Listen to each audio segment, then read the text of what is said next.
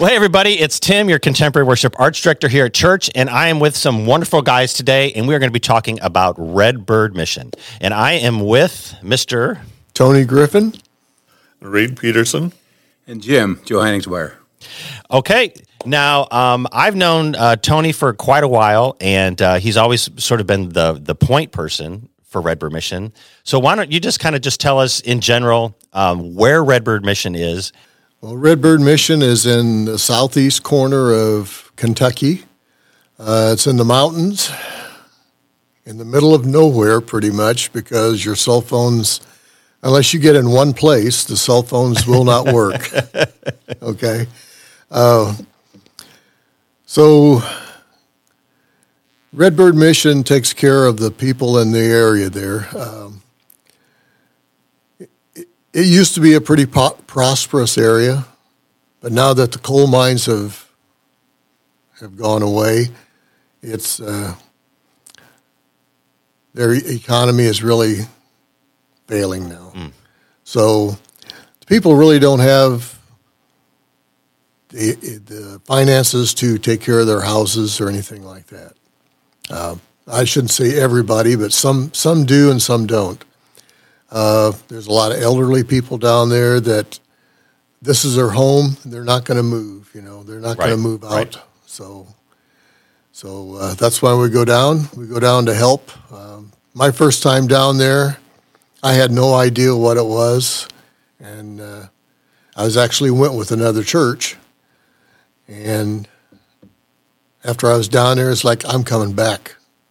Whether the church comes back or not, I'm coming back. It's just what they do for the community is they do a lot. They have their own school. They have a medical clinic. They have a dental clinic. Well, and I've seen the pictures from down there, and the landscape is just, it's so beautiful. You could not probably be in a more beautiful part of the country. There's all kinds of things, yes. My wife, Mary, she always says, if you can hold the other end of a board, you can do some work at Redbird Mission. And it's true, you always need somebody to do that. They have office work available to do. You can go out with Meals on Wheels. Okay. Help people do that. So could you maybe each of you kind of just maybe tell a place where you see God working when you're down there? Because I know from talking with you, Tony, you told me all these stories about, helping people out and how grateful they are. And they would never have some of this work done unless the team from Redbird Mission came out and helped them.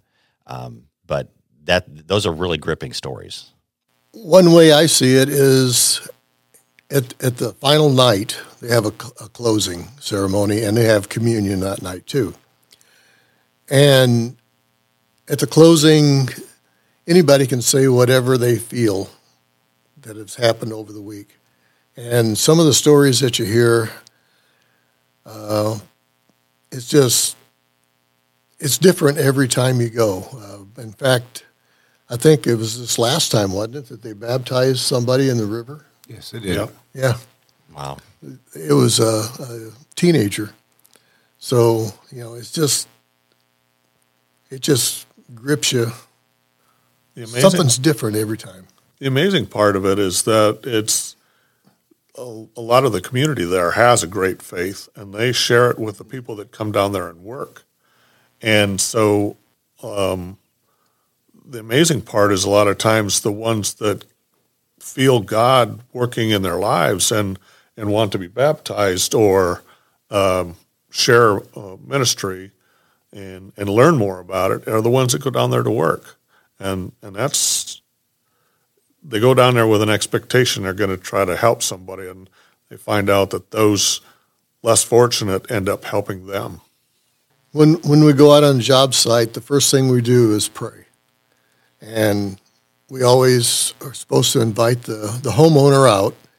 So we invited her out. She, we were all talking for a little bit, and she says, well, let's pray.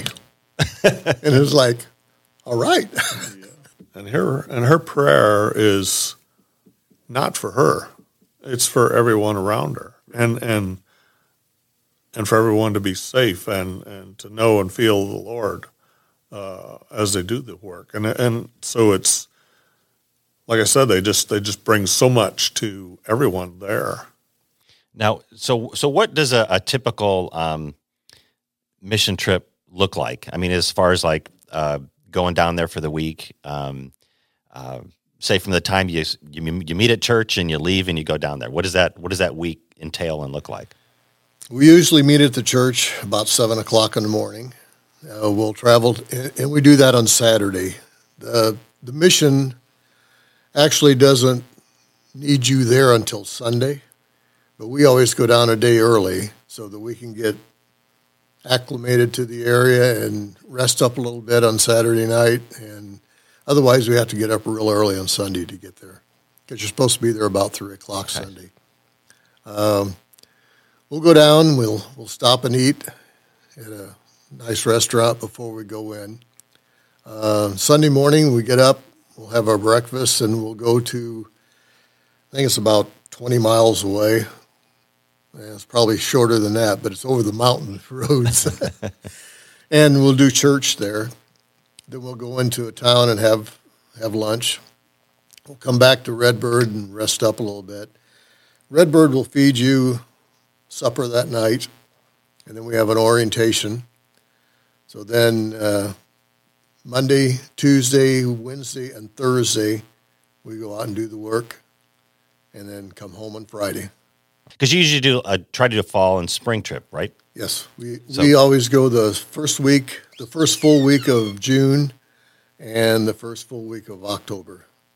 But during the week, we don't always just go out and do the work. There's also the work day is usually from about, breakfast starts at 7:15, and then we gather up our materials and things that we need for the project, and we go out, and we're usually back in by 4:30, something like that, because we eat supper at 5:15, and then there's activities almost every night at Redbird where it's either talent night, going to the craft store and seeing what the locals are putting together to sell to help earn money.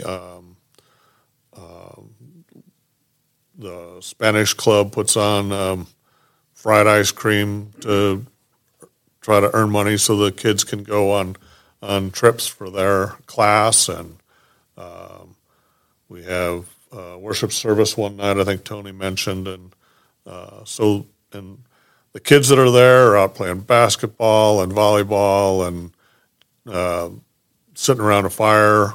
We sing songs and have a lot of fellowship every evening too. Besides the work day, right? So it's not all work and no play. There's fellowship and community and there's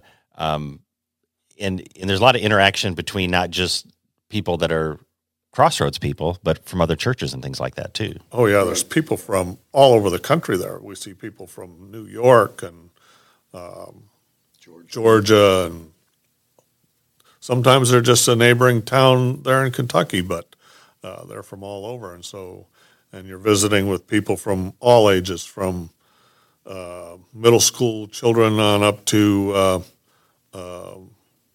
very senior adults, right? Pastors. Yeah, because I think that's one kind of maybe a misconception about mission trips is that you only sort of spend time with the people that you go down with, but it's meeting people from other churches, other pastors, other from all over the country that sort of has the impact of that's kind of the reason you go, to make new friends and connections and things like that.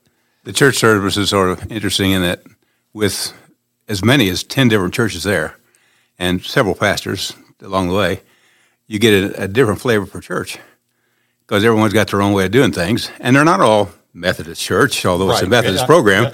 It's churches from wherever, anyone who wanted to do a mission trip. We had a group that came in this last time that had they saw the signs, and the minister said, well, let's try it out. And the church had never been there before. And they brought 15, 20 people just to rebuild a house. And I'm sure they'll be back. No doubt in my mind. It's all you have to do is sign up at the church, or give me a call, or email me, or I'll have Tony's contact information so that you guys can contact him. Are you guys going to be hanging out after church coming up here in a little bit?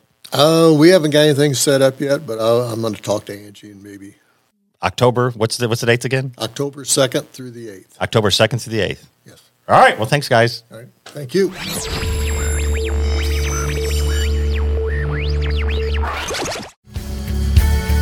Thank you for listening to our podcast. Be sure to subscribe so that you can be notified of our most recent content. If you have any comments or questions for us, feel free to jump over to WashingtonCrossroads.com. Thank you again and have a great week.